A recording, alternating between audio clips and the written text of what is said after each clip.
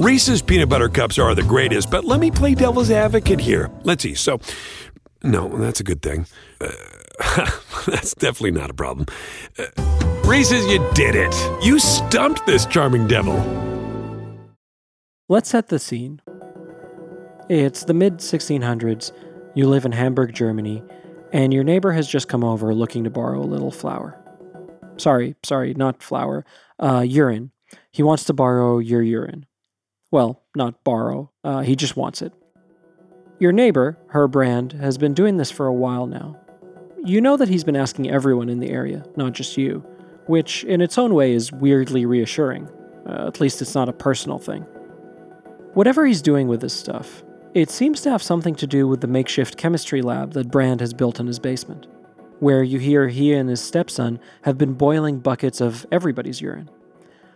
None of this is doing wonders for anyone's property values.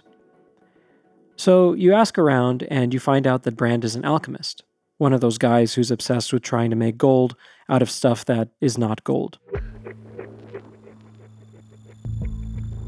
Alchemy is a bit of a tricky thing on account of how, well, it doesn't actually work. Of course, nobody knows that yet. Right now, everybody's doing it.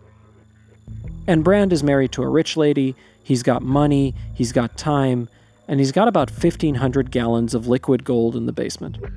He's going to boil that stuff down and scoop up all the profit that's left behind. The smell in the building, it's not great. I mean, none of this seems great, really. But the thing is, and let's be clear, neither you nor Brand know this, your neighbor is about to inadvertently stumble onto an element on which all human life is dependent. Without it, large-scale farming would be much more difficult, if not impossible. Because the stuff that's lining the bottom of the beaker, when Brand boils away all that piss, turns out not to be gold, but something else entirely. Completely by accident, Brand has discovered phosphorus. I'm Omar Lakad, and this is Without.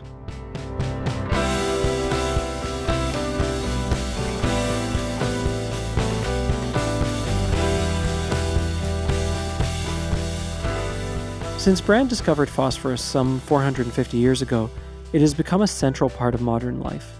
A natural resource that fuels colonial empires, changes the way we all live, and in the process, wreaks havoc on the environment.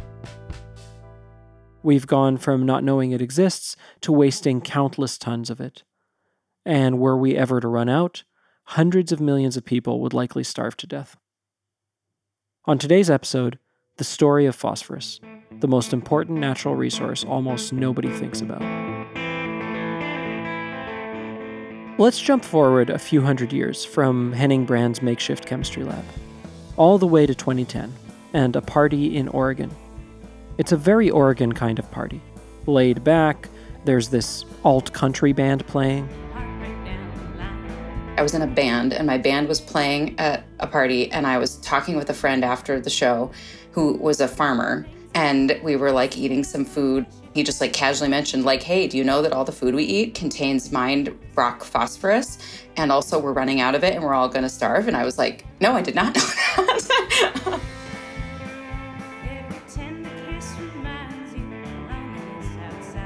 I was like, how do I not know this? This is a geologically relevant piece of information.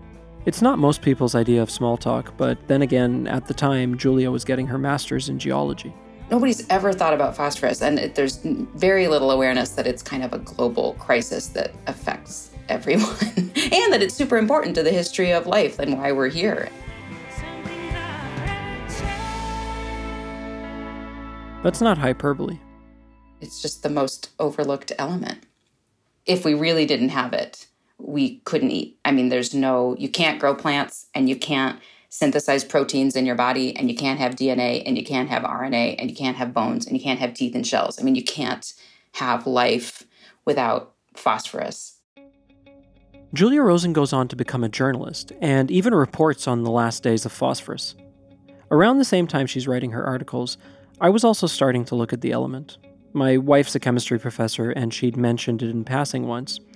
And I kind of became obsessed with this thing that's so vital to human life, but gets so little attention. It's not so much that we're going to run out of this stuff in the near future.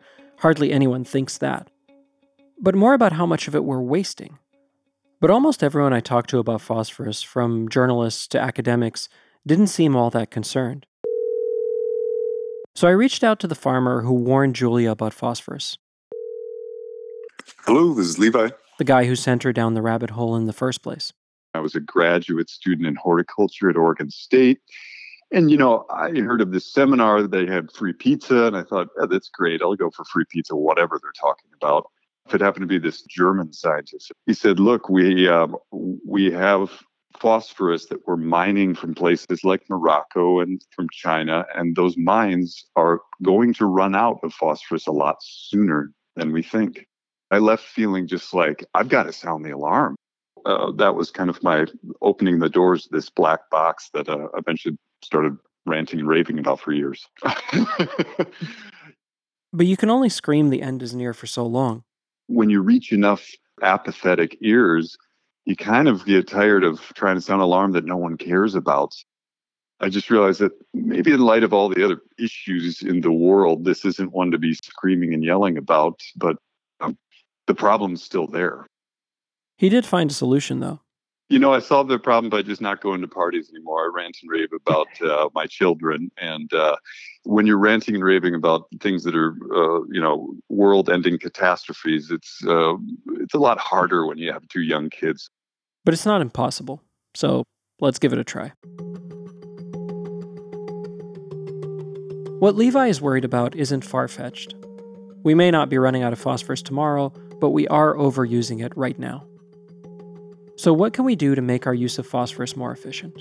That's what we'll be looking at in the first part of this episode. In the second part, we'll visit a place that, more than anywhere else in the world, shows the consequences of our insatiable thirst for phosphorus. A tiny island nation whose entire existence has been forever changed by this element and what people are willing to do for it. In a sense, the story of phosphorus is a story of what happens to human beings when we stumble onto a natural resource that makes our lives easier. We overuse it, and then we tear the planet apart looking for more. But before we get into any of that, let's go back to Julia and where that first conversation about phosphorus took her. How did life start if it needed phosphorus? Why did life make phosphorus one of the most fundamental elements in organisms? Tell me a little bit more about sort of early life relationship or the early life sort of usage of phosphorus. Yeah, well, everything involving early Earth is really, hard to figure out. Obviously, no one was there to record the introduction of the elements that made life possible. Some scientists assume phosphorus arrived on some crash-landing meteorites around 4 billion years ago. Then there's a recent theory that phosphorus was a byproduct of intense lightning storms. Nobody knows if that's exactly what happened, but it does seem like something weird happened to phosphorus at that time. And we know that that's when oxygen levels jumped up and complex life showed up. And, the rest is history. At some point, we figured out that having this stuff in the soil helps increase farming yields. And when there wasn't enough phosphorus in the soil, farmers would rely on manure, which contains phosphorus. But that only gets you so far. We sort of ran into this limitation, like there just wasn't enough phosphorus to grow enough food to support a growing population. And so we figured out, as we tend to do, ways to get more phosphorus than what was sort of naturally available to us. And we did that through mining. Our world now lives on phosphate mining, as phosphate is a core ingredient of fertilizer, which we use to keep food production surging along. But the issue is that there's only so much phosphorus to extract, and it only exists in certain places. I think that this is sort of the classic story of natural resources. Like we find something, we realize it can make our lives a lot better. We try to get as much of it as we can, and then it's like, oops, we didn't do that so well. While phosphate isn't going anywhere for a while, the effects of its eventual demise do crop up now and again.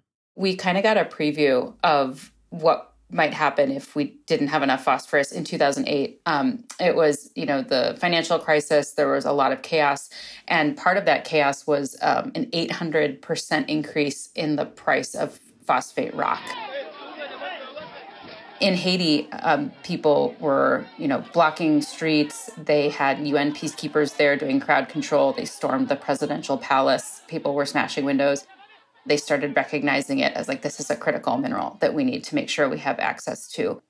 I think it also really galvanized efforts to increase phosphorus recycling because people realized, like, yeah, we just have a finite supply of this.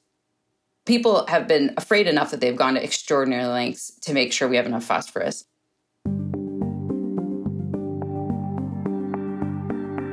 So what are we looking at right now? Okay, so this piece of equipment is called our mobile struvite system, and it's built on a trailer about 20 feet long.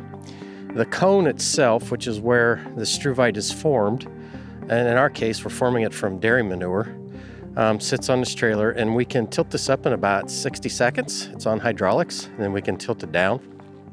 Joe Harrison and I are walking around near a bunch of outbuildings at Washington State University. Struvite, the thing Joe keeps referring to, is a crystal formed out of magnesium, ammonium, and phosphate. Or, dumbed down, it's crystallized fertilizer. We wanted to try to form struvite on multiple dairies across the state, both in western Washington as well as eastern Washington. For dairy producers, they want to know how it works on their farm or their neighbor's farm.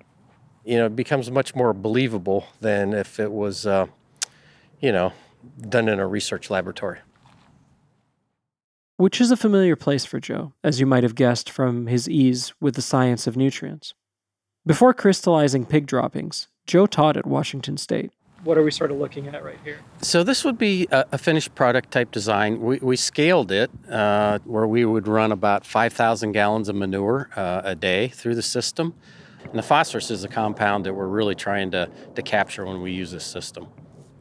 Do you get weird looks from people who don't know what this is and they see it driving around or they see it in place sort of doing what it does? Oh, sure. This is a relatively new technology. Joe's working at the meeting place between science and commerce because that phosphorus runoff he's trying to recycle isn't just an environmental issue. It's also worth a lot of money. Often the phosphate from farms goes unused, and when it runs into riverbeds, it can cause what's called algae blooms in the neighboring bodies of water.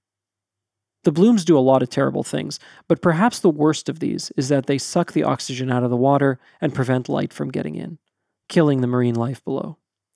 So you end up with what are called dead zones, a bit like sand mining. But if you can capture that phosphate before it gets into the water, you can turn it into valuable, high-grade fertilizer with the right equipment. This, what's called a fluidized bed system, is used in wastewater treatment plants all around the world to capture phosphorus from human waste. It's not a new science or technology in the sense of knowing how to do this, but it's new in the sense of trying to look at agriculture and help agriculture be part of a sustainable solution for phosphorus availability. And as far as cutting-edge engineering solutions go, the way this one works sounds pretty straightforward. Manure goes in, fertilizer comes out. We were running it at about 5 gallons a minute, and what the material does is it goes into the bottom of the cone, and it flows up. We get this swirling bed action, and it just looks like sand swirling around in water. Once we let a lot of liquid drain out, then we'll go ahead and let the whole slurry that's in the cone drain out, air dry it, and it's actually ready to use on the farm at that point. And while that farm might feed 10, 20, 100,000 homes, Joe knows the issue of recycling phosphorus doesn't end with a few machines or piles of cow dung. Everybody around the world is looking for ways to recycle phosphorus rather than wasting the material and letting it build up somewhere. And the idea is to capture it and recycle it. Humans are the ones that are kind of at the end of the food chain in this regard. And if we want to eat, we're going to need to be part of the solution. But even if every farm had a struvite machine to clean things up, there's only so much efficiency you can wring out of any operation. One expert we interviewed said that if we were really thorough and processed all our human waste, we'd only recuperate about 10% of the phosphorus we take in. In other words, our relationship with recycling phosphorus is about as effective as our relationship with recycling plastic. It's a work in progress. Still, it's something. After the break, a trip alongside an explorer, the richest nation in the world, and a refugee camp. The story of the most important element most of us have never heard of goes through a tiny island equally unknown.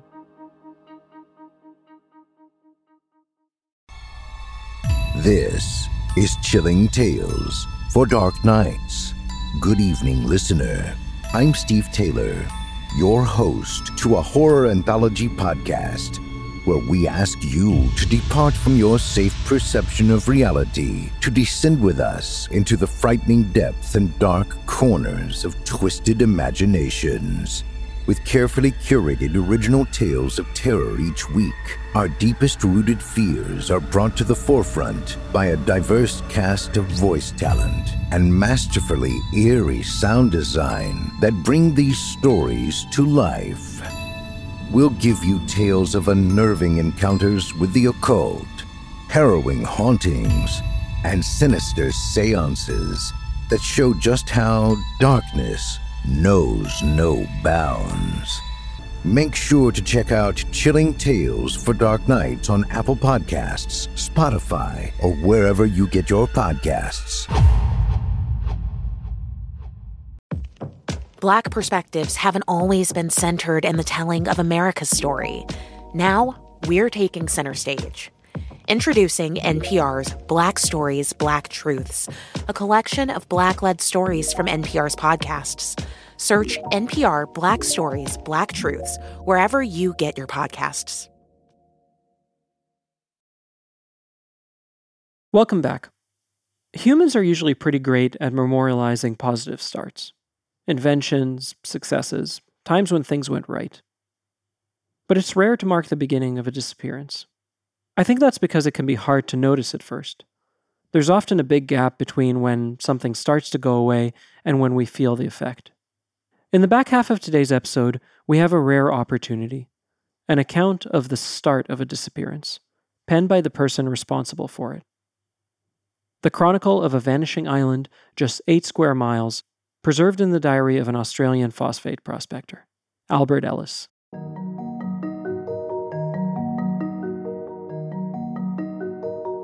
The tiny island Ellis steadily chipped away at is called Nauru, and it wasn't deserted, though the people who called it home had been taken advantage of by one foreign power or another for centuries. But unlike the Germans, who seized the island long before any phosphate prospector showed up, or the Japanese who invaded during World War II, Ellis's exploitation gained Nauru an unlikely independence. By 1980, after decades of lucrative phosphate mining, the New York Times reported Nauru to be the richest country in the world per capita. Though this probably isn't the Nauru you've heard of. For the last 2 decades, Nauru has been reported on not for its phosphorus, but because it's home to a sprawling immigration detention center, where refugees from places such as Myanmar and Iran are stuck, often for years at a time. It's left many Nauruans hesitant to speak to foreign reporters. It's quite easy to pick on Nauru because, a lot of the stories and headlines are not very flattering at all. Some of the writers about Nauru have got a specific angle when they come in. And unfortunately for Nauru, most of the angles have been quite negative. This is Matthew Batsuia. Matthew grew up at the height of Nauru's phosphate wealth, and what you're going to hear is his story. 70 years before Matthew was born, Albert Ellis first arrived in Nauru, marking the beginning of a decades-long stretch of colonial exploitation. Interspersed with Matthew's story, you'll also hear snippets of Ellis's own diaries, his early recollections that form a kind of false history of the place. There are places where Matthew and Albert's stories converge. There are many where they don't.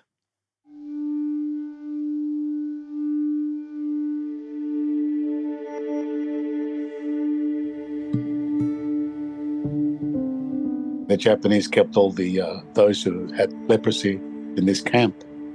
And I had an uncle who was in the camp. And so he was taken in a boat with the other people who had leprosy. And they were taken out on a barge. And I think they were shot at, or they were, the boat was deliberately sunk. And so they died. People sort of understood the rationale behind why it was not spoken. Nauru is just too much of a small place for those wounds to be discussed openly. And so it was thought and believed by most that it's best just to try to move on. We are one island. We're only 8 square miles, and we have to survive. And in order to survive, we just have to bury the past and just forge ahead with some sort of ambitions of where you want to go and find peace with that. Ellis, the Australian prospector, doesn't start his story from a place of forgetting, but from a place of obliviousness.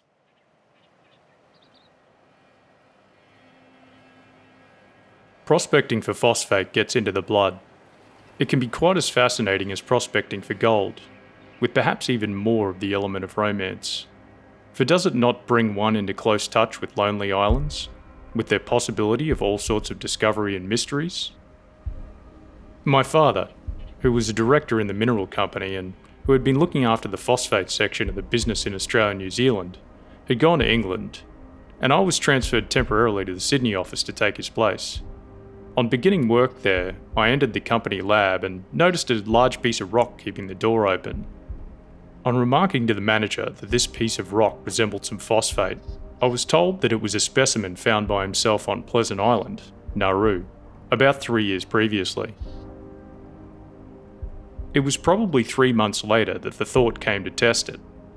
To my great satisfaction, it was phosphate rock of the highest quality, and from the structure of the material one could tell that it was an old and probably extensive deposit.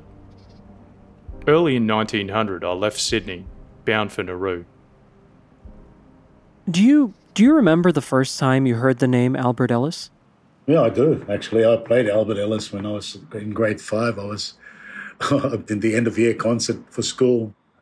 I played the whole thing where I tripped over a doorstop. The crowd laughed. And I picked it up and I said, "Oh, this odd-looking rock."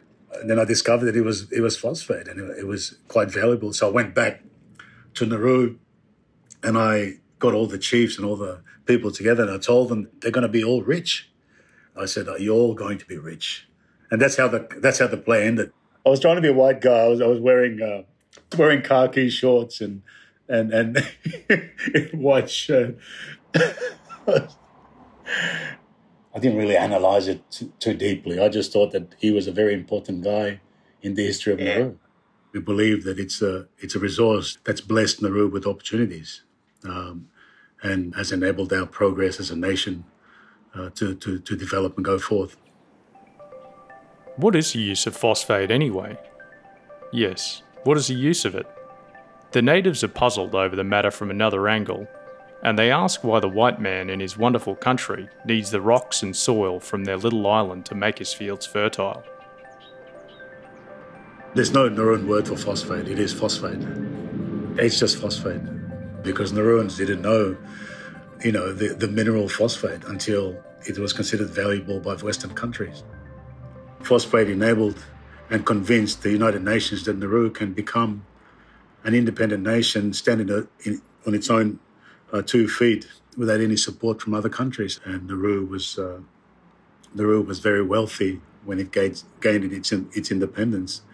And it was the core reason why Nauru did obtain its independence. Our man on the ground supplied me with native guides, 3 good-natured lusty fellows. However, they could not speak a word of English. We struck across the 400 yards or so of flat sandy country, covered with coconuts. There were numerous hills, and from the tops of these, almost as far as the eye could see, stretched a wide expanse of phosphate country. It was the sight of a lifetime in my special line of business.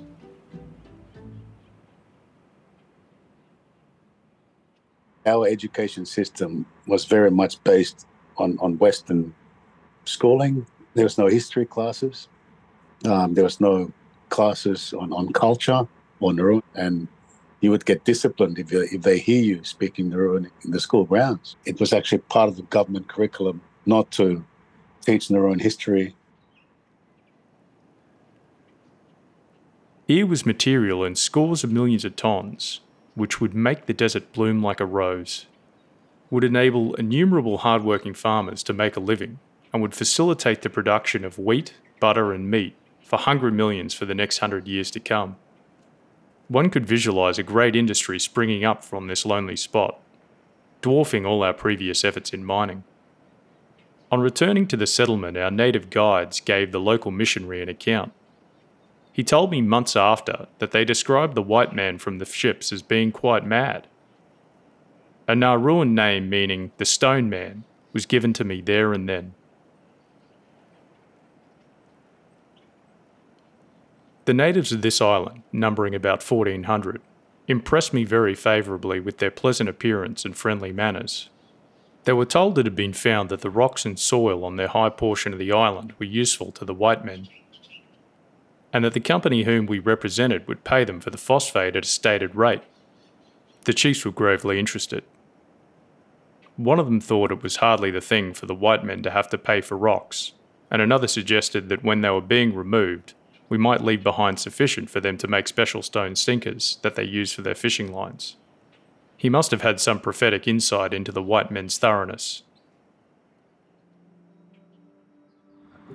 When I was a kid, I remember vividly that we would go and play in the forest area at Topside where they hadn't mined yet. But sadly, that area is no longer there. It's just mined out lands now. When did you first hear someone talk about your homeland who wasn't from there? When I went to Tasmania, and I went with a friend to his home in the country. They have a farm. And so the dad, he asked me, what's the size of Nauru? And I said, it's 8 square miles. And he laughed and he said, well, my whole farm is bigger than your island. And that just blew my mind. You could have a person that owns a farm that outsizes your country 3 or 4 times. After college, I came back to Nauru. Most of our professionals were coming in from Australia or India. So I guess that sort of triggered my belief that we need to localize these positions rather than having to depend on outside expertise all the time.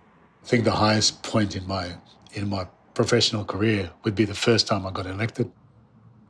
I was 27 and they made me the chief secretary at that time. So it was quite crazy. After many years, the dream has been realised at Nauru. Nauru, being a larger place with much greater deposits of phosphate, should rightly be the scene of more extensive exploitation. In Nauru, there's this tradition we call paba. It's like a cultural tradition where on special occasions people will come and take something from you. So when I became an MP, I was still living in my parents' house in the family home. And people just came from far and wide and just basically ransacked the family home, took the car, took my air conditioning, took all my children's clothes, took my wife's clothes, took my TV, took our beds, took everything. Most cultures would not be ecstatic about people coming to their homes to ransack it, but under certain circumstances, it's you feel the joy with the people coming. Like when they were taking my bed and taking my clothes and taking my TV and taking my air conditioning, I was ecstatic. I guess I was a bit, drunk as well, but.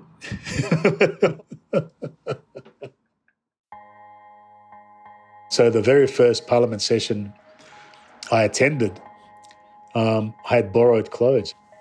It felt like we were on the verge of something very big for the nation because there's this new young politicians, there's 16 of us, like this wave, sort of exciting.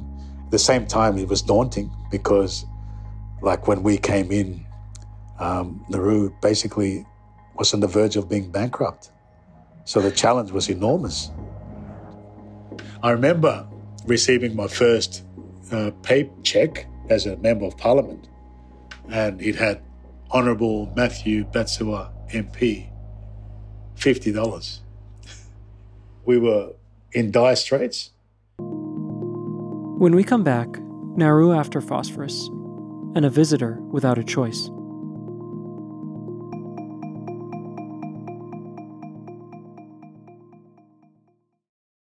Reese's peanut butter cups are the greatest, but let me play devil's advocate here. Let's see. So, no, that's a good thing.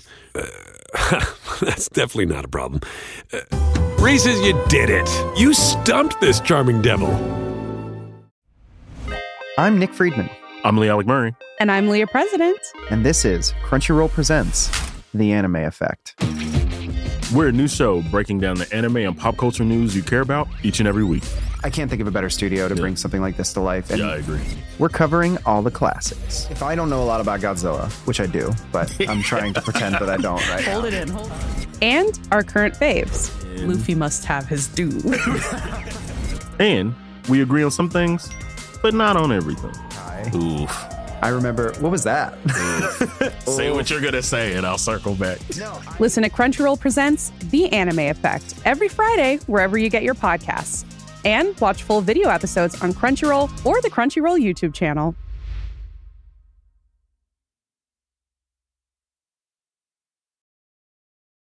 Welcome back. The windfall years were over. Nauru's phosphorus was all but gone, and by 2001, the island was on the verge of bankruptcy. For nearly 70 years, the country's phosphorus had been mined and sold by foreigners. And it had only been 3 decades since Nauru gained independence and taken over its own mining industry. And then, seemingly overnight, a new source of potential income presented itself, one for which this tiny island would soon become known worldwide. I remember we just hosted the forum, the Pacific Islands Leaders Forum. That's when the Norwegian ship was floating in the Australian waters with all these refugees that they had rescued. Australia was refusing them to offload these refugees they just rescued into Australia. And that's when John Howard rang our president at that time and asked him if Nauru is willing to host the processing centres to process these refugees. I remember that day because I was just finishing work. I think it was about close to 5 p.m. Then a phone rang. It was the president's office. The secretary said, "Sir, are you going home?" I said, "I'm just packing up. Can you please hang around? The president wants to call you about something." About 7 o'clock, the president called. "Matthew, have you been watching the news?" And I said, "Yes." "How would you feel if they come to Nauru?" I said, "What?" And he said, "Well," and he said, "Don't worry, Matthew, they're going to pay everything.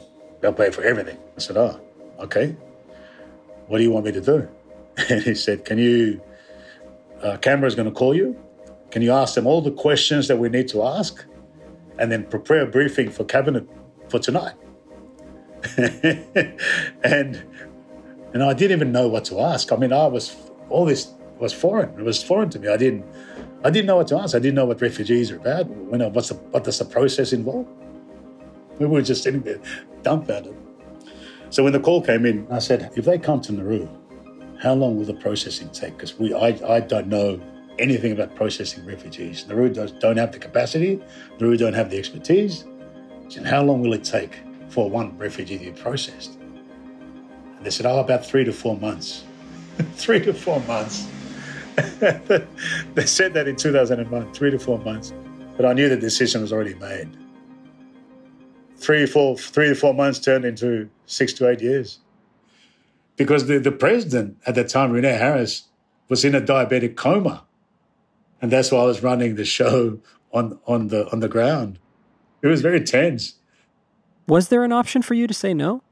At that time, Nauru was in a very precarious economic situation and that's why I think Australia also made the approach, because they just came to the forum in Nauru. Nauru was struggling to host the forum. They probably see it as an opportunity to help Nauru, but also to help themselves. It's always been known that phosphate is a finite resource. It will run out. Even now we've discovered secondary phosphate and it's estimated to run between 25 to 40 years. We are hoping that Nauru will last beyond 40 years. So we can't depend on phosphate, whether or not secondary, primary, whatever. We just can't rely on the one resource. I always say this to people when they ask me about the future of Nauru. I said it's a bit of a contradiction, Nauru, because you're talking about a big problem like nation building, but you're talking about a nation of 10,000 people. So the problem is big, but it's also small.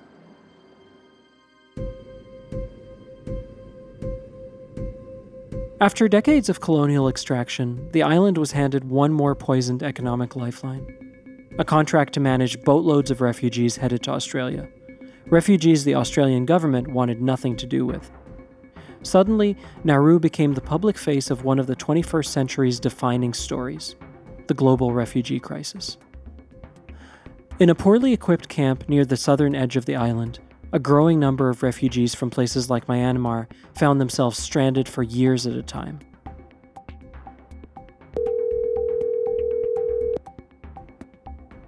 Hello, yes. More than a century after the first agent of empire arrived here, a new kind of visitor had come to Nauru, in many ways both the inverse and logical extension of those first colonial incursions. The world doesn't know about it. In Myanmar, they kept us everything away from basic human rights. They don't let us any visa to go outside. I left Myanmar in 2008. I wanted to, go to Australia. We thought it was going to be go in Australia and then they're going to give us a good opportunity. But it's never happened. We never imagined that we're going to be end up in Nauru or something. This is Narul Alam, a Rohingya refugee who first arrived in Nauru in 2013. It was a place he knew nothing about, including when he'd ever be allowed to leave. No. They didn't tell us about how long it's going to take. They just tell us we're going to find a third country and we'll send you to that country. That's it. In a cramped internment camp, the refugees waited. The days bled one into the next. There was no future. When we see when we in the morning, we have in the breakfast in the morning, we have something to expect. In the evening, we have to have a dinner. But in an hour, we don't have any expectations. So when we just see in the future, there's nothing. And then, without explanation or warning, Narul was suddenly allowed to see the island in which he'd been held for so long. After 3 years, they released us in Nauru outside from the camp. Then we find out they don't have a lot of things in the island because everything come from Australia. They don't have nothing. They don't have nothing in there. Even rice, even anything. They just did business with Australia. That's it. They did nothing wrong with it. Do you remember the day you left Nauru? Yes, 2018, August 27. They said, okay, if you guys like, you guys can go to USA. It's 5 years is too much. We had to go somewhere. But what we can do, that's the refugee's life. I'm not angry for the Australian. I don't know what's going to happen if I blame them. Nothing. In a life, if something happens, doesn't mean you have to stop for something. You have to keep moving, If something stops you, it's okay. Just stop for the break, and then you have to move for the next move. It's been about 20 years since the refugee detention camps first opened in Nauru, and almost a century since the first Westerners stumbled onto the island's phosphorus deposits. In a way, the two industries that grew out of those moments act as bookends for the era of colonialism and capitalism that birthed them. In this tiny place, generations of Nauruans have seen the slow, destructive arc of extraction. From insatiable mining to wild overuse to the detention of refugees whose plight, over the coming decades, is going to be largely driven by extraction-fueled climate change. It's not just the story of phosphorus, it's the story of the Anthropocene, of what the world has become. Life in the US hasn't been easy for Narul. It's a country filled with bureaucracy, and it's not always clear how to jump through all the administrative hoops. It was barely a year after he arrived that most of the country went into lockdown, COVID. But that lockdown is trivial compared to what he's seen, because here, at least there's a chance for a future. After I get here, thank God I got married. I have a beautiful wife. When we called Narul, his wife decided she didn't want to listen in on the conversation. And hey, I get it. Maybe it's a work call. She wants to give him some space. Anyhow, she went to a different room. But it seems like wherever you go, you just can't get away from phosphorus. She just got one where I start talking to you guys. she just left, and then she just was doing something in the kitchen. So I don't know what she cooked. She cooked for us.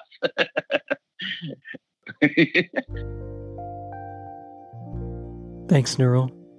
You're welcome.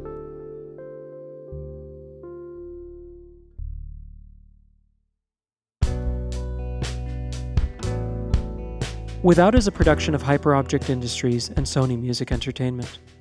It's written and hosted by me, Omar Alakad. It's executive produced by Claire Slaughter and Harry Nelson. Our senior producer is Emil Klein, our producer is Lashik Lotus Lee, and our associate producer is Fendel Fulton. With additional reporting from Jordan Allen and production support from Zaley Mahone. Our theme music, sound design, and mixing is by Joanna Catcher at Nice Manners. And our research is by Sarah Mathis and Zoe Gruskin. Steve Sibley voiced an adapted text from Albert Ellis's 1935 book, Ocean Island and Nauru, Their Story. Our field recordings of Nauru come courtesy of Todd Mark. We featured music from Julia Rosen's band, Psych Country Review. And this episode would not have been possible without the help of Martin Mackenzie Murray at the Saturday Paper and the Adds Up Refugee Network. Thanks to the many others who helped us put this episode together. You know who you are. Thanks for listening. We'll be back with more next week.